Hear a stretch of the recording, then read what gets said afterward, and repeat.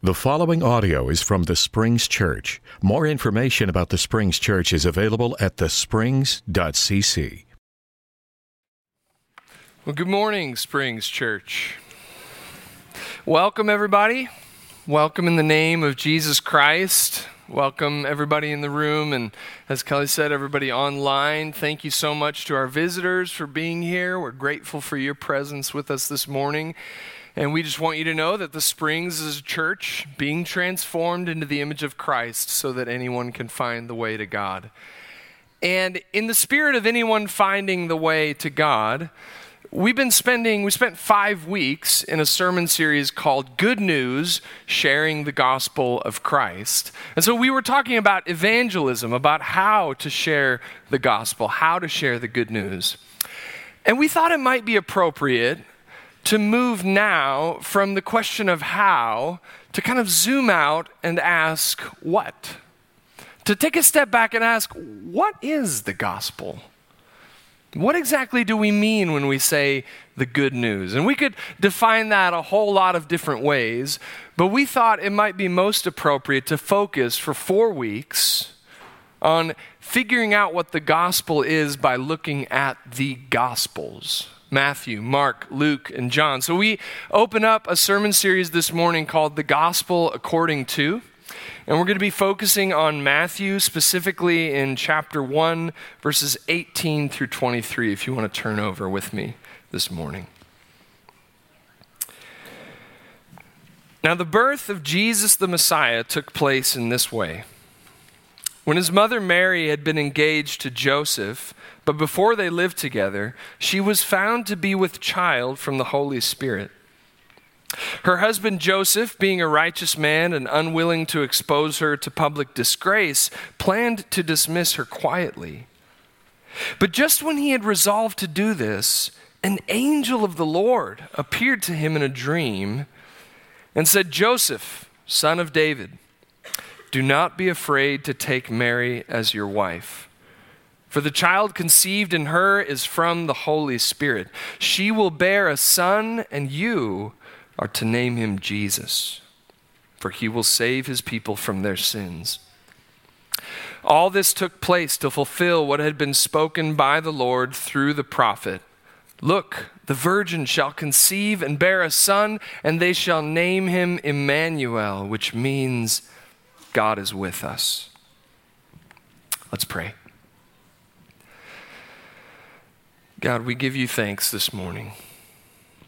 We thank you for your presence with us here around the tables. We thank you for your presence here with us in this room.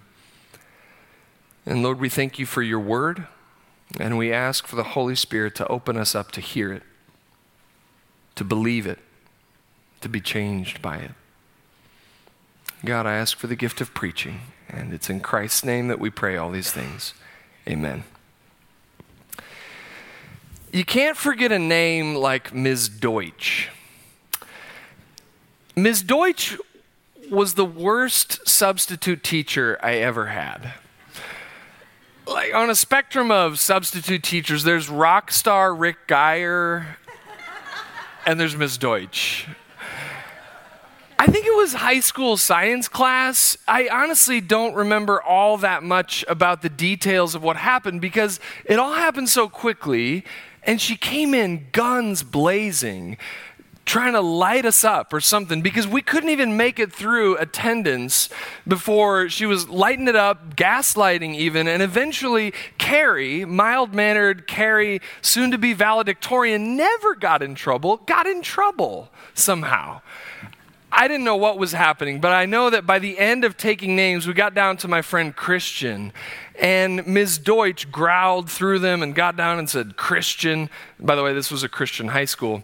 She said, "Christian, you should live up to your name." The guy hadn't done anything. He hadn't done anything other than be in a classroom with Ms. Deutsch, who was for some reason spoiling for a fight that day. Even the name Christian provoked her.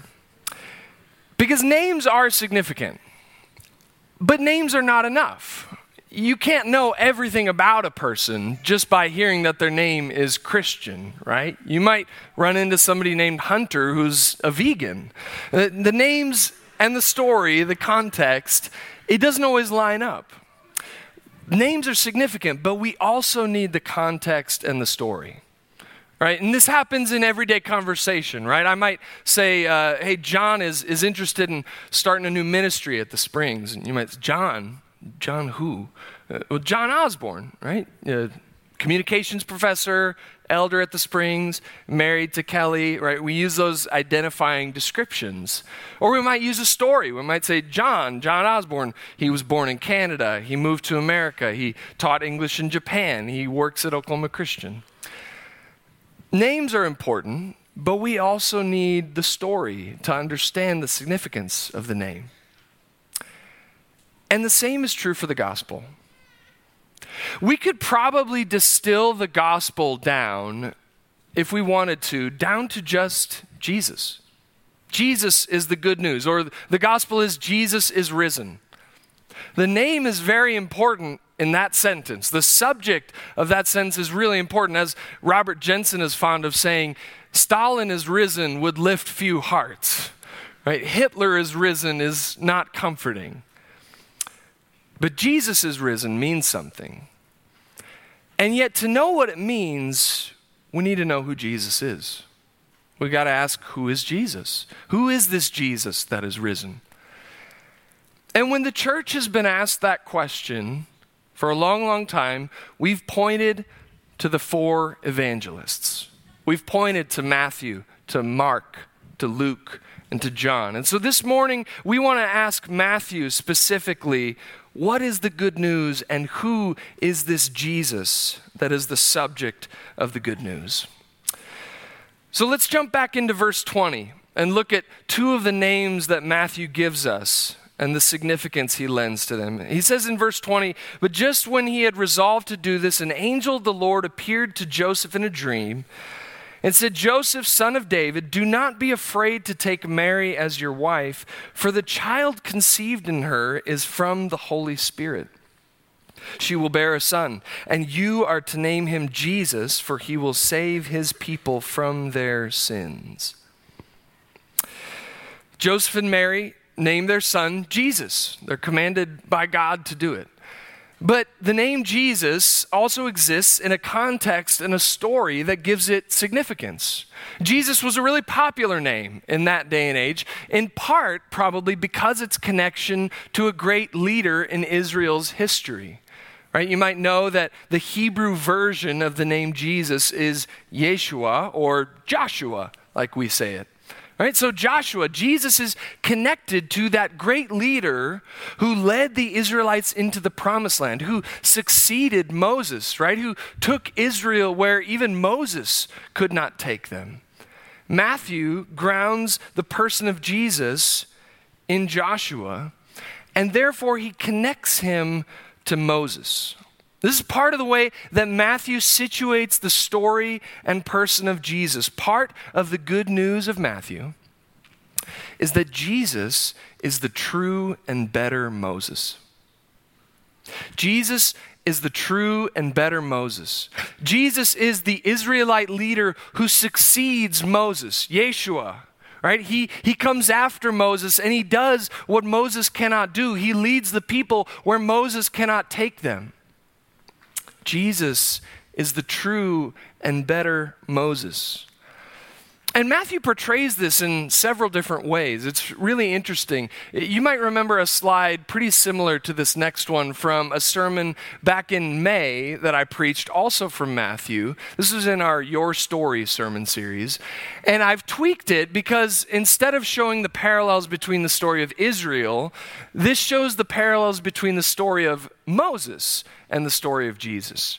Right, so they both escape murder by this despotic king, right? They both are saved from Herod or Pharaoh. They both flee, they're called out of Egypt. They both pass through the waters to freedom, Moses through the Red Sea, Jesus through his baptism. And then Moses goes up a mountain, famously, and delivers the instructions from God to his people. And here's how Matthew begins chapter 5. When Jesus saw the crowds, he went up the mountain, and after he sat down, his disciples came to him. Then he began to speak and taught them, saying, "Blessed are the poor in spirit, for theirs is the kingdom of heaven." Jesus goes up the mountain and he delivers God's commandments because Jesus is the true and better Moses. Jesus is the new lawgiver in Israel. He's the great teacher, the greatest, even greater than Moses. Right? And in fact, Matthew also lays this out in the way his story plays out, the way he kind of structures things. So there are basically 5 different sections where Jesus has a big chunk of teaching in Matthew. And after each one of them, like the Sermon on the Mount, it ends with words like, when Jesus had finished saying these things, when Jesus had finished these parables, when Jesus had finished saying all these things, 1, 2, 3, 4, 5. Well, do you remember the Torah is the law for Israel? Those are the first 5 books of the Bible: Genesis, Exodus, Leviticus, Numbers, Deuteronomy. And that's also referred to as the 5 books of Moses. Jesus is the new giver of God's law. Jesus is the true and better Moses. Jesus, Yeshua, succeeds and exceeds Moses, Israel's great teacher. But he doesn't do away with Moses, right? He doesn't get rid of him. Remember, later in the Sermon on the Mount, he says in verse 17, "Do not think that I've come to abolish the law or the prophets. I've come not to abolish, but to fulfill."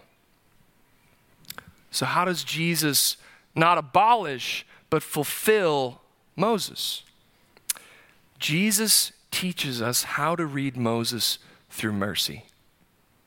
This is another really important theme in the Gospel of Matthew. Jesus is the new and true and better Moses, and Jesus teaches us how to read the law. He teaches us how to read the Old Testament, and he does that. The key he uses to unlock it is mercy. Blessed are the merciful, for they will receive mercy. When the Pharisees come after Jesus' disciples for plucking some heads of grain on the Sabbath, Jesus walks through a couple scenarios in the Old Testament where people lived in God's mercy, right? Where they lived in the shelter of God's mercy. And he says to the Pharisees, he says, "But if you had known what this means, I desire mercy and not sacrifice, you would not have condemned the guiltless. For the Son of Man is Lord of the Sabbath." Matthew's good news about Jesus is mercy. Jesus teaches us how to read, how to interpret, how to apply the Old Testament, all of Scripture, through the lens of his mercy. There's power in that merciful name of Jesus, the new and better and true Moses. Moses liberated the people from bondage to Pharaoh, bondage to slavery, but Jesus is going to liberate us from bondage to everything. Bondage to sin. He's going to liberate us from bondage to death. He's going to liberate us from bondage to legalism, liberate us from bondage to the devil, right? Jesus is the true and better Moses, who shows us how to live free in his mercy by his powerful name. If you've been around the Springs for a while, you might remember that song. We haven't sung it in a while, but if you know it, sing it. There is power in the name of Jesus. There is power in the name of Jesus. There is power in the name of Jesus, to break every chain, break every chain, break every chain. There's power in the name of Jesus to encounter the mercy of God and be freed from sin and death. But Matthew also gives Jesus another name. There's a second name that Matthew applies to Jesus, and he spells it out. Let's go back to verse 21. She will bear a son, and you are to name him Jesus, for he will save his people from their sins. All this took place to fulfill what had been spoken by the Lord through the prophet. Look, the virgin shall conceive and bear a son, and they shall name him Emmanuel, which means God is with us. That verse 23 is a quotation from Isaiah chapter 7. Isaiah is also very important to Matthew, very important to the gospel of Jesus. And Isaiah lays out this prophecy, and Matthew tells us in chapter 1 that Jesus is the fulfillment of this prophecy. Right? In the words of the Apostles' Creed, that Jesus is conceived by the Holy Spirit, born of the Virgin Mary. Jesus is this Emmanuel of which Isaiah speaks. And Emmanuel means God is with us. Because God is with us, we're not alone. Because God is with us, we have the presence, Jesus' healing presence. Jesus mediates the presence of God to us. He gives us access to the Heavenly Father. Emmanuel, God is with us. What does that mean to be with someone?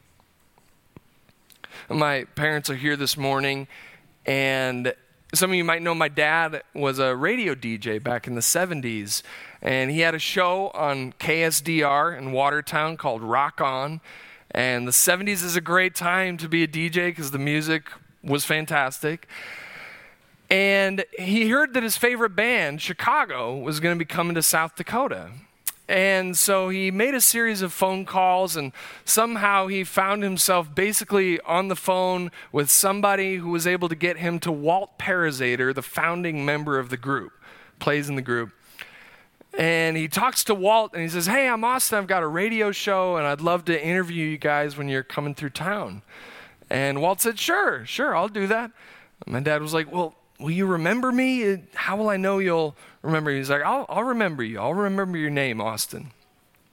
So day of the concert comes, and my dad takes his friend Tom Williams. And my mom was actually there, but they hadn't met yet. But he goes to the concert, and it's a great show, and they get outside the green room afterwards, and there's a big kind of pool of press people wanting some access. But the road manager comes out and says, "Sorry, we're not doing any interviews. Nobody's getting in. They're not doing any interviews tonight." And my dad says, wait, just tell Walt Austin's here. Tell Walt Parazater Austin's here. So he goes back in, waits a minute, comes back out, looks at my dad, says, "Come with me." And my dad takes Tom Williams with him, his good friend, and they go back and they spend time with Chicago after the show. They interview Walt Parazater. They sit at the feet of the band in their green room with him, and Tom Williams is just slack-jawed the whole time because he's never been in the presence of this kind of musical greatness. Being with someone is about more than physical proximity. Or my dad was standing with a lot of people, but he was only really significantly with Tom, right? With his friend Tom there. And that being with Tom was the only way Tom was going to go through that door, right? The only reason he had that chance, that opportunity, was because my dad was with him. That's what the presence of Jesus is like. It's not just about a physical proximity. It's about a relationship that opens up doors that we otherwise would have never walked through.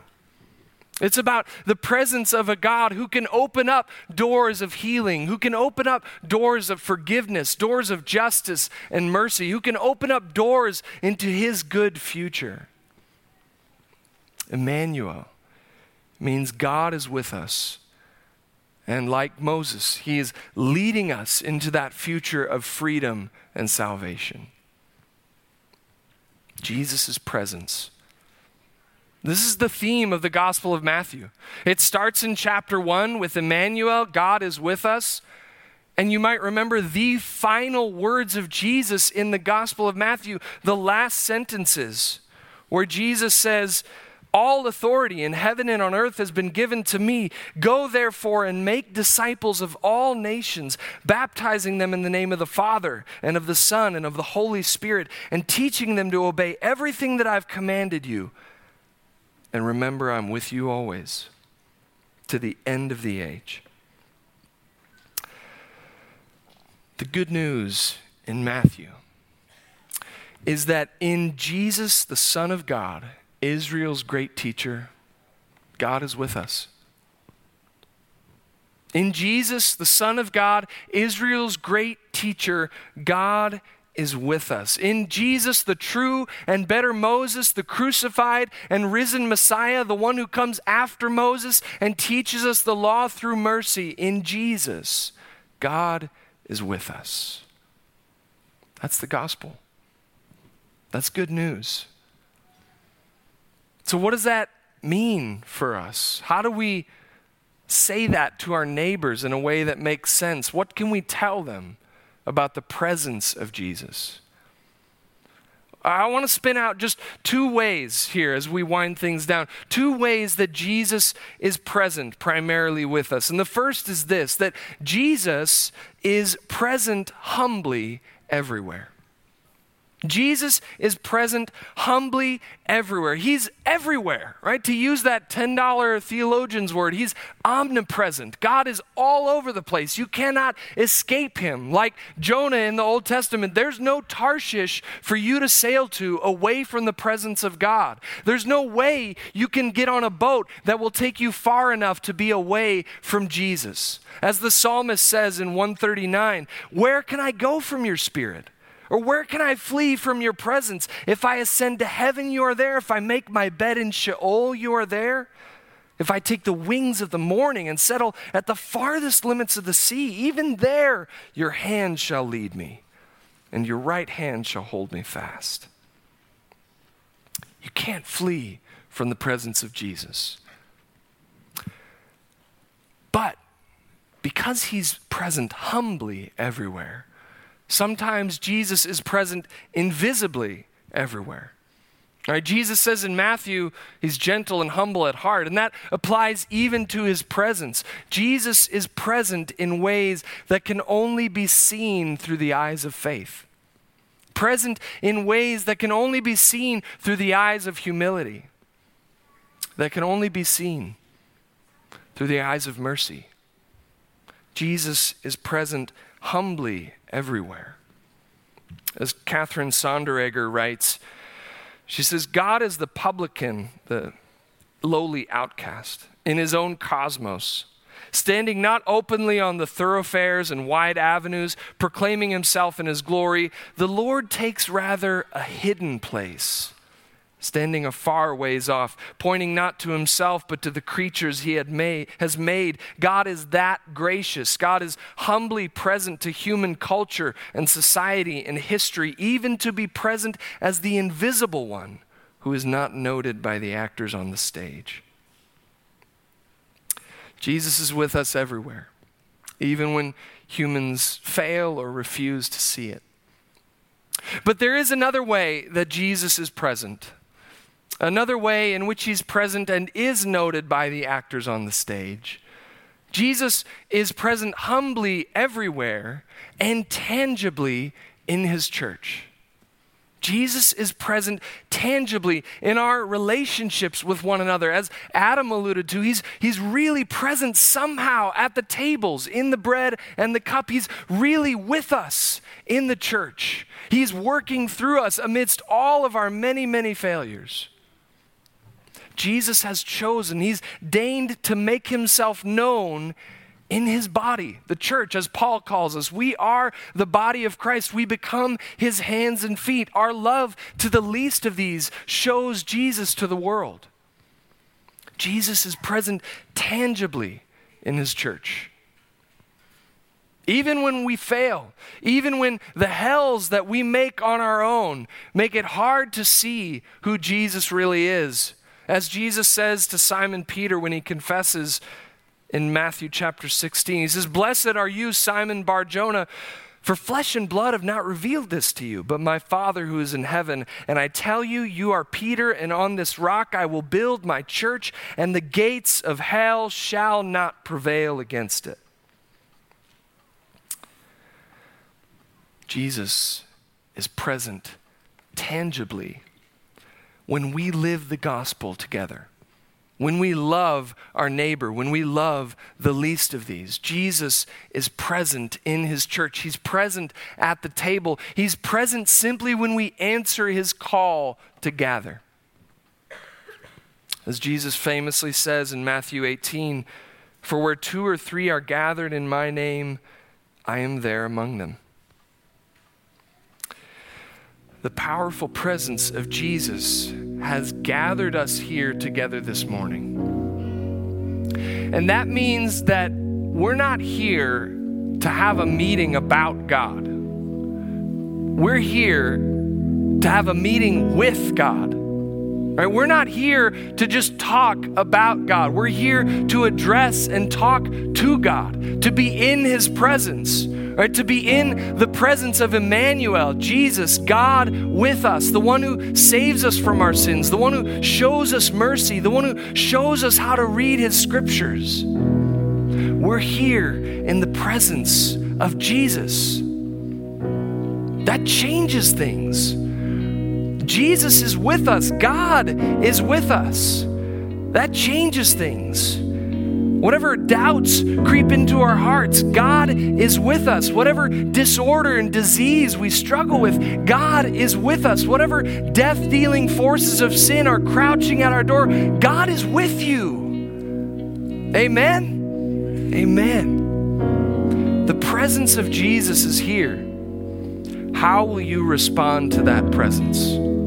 How will you respond to the true and better Moses, the Son of the living God, the great teacher of Israel, who draws us in with his merciful presence?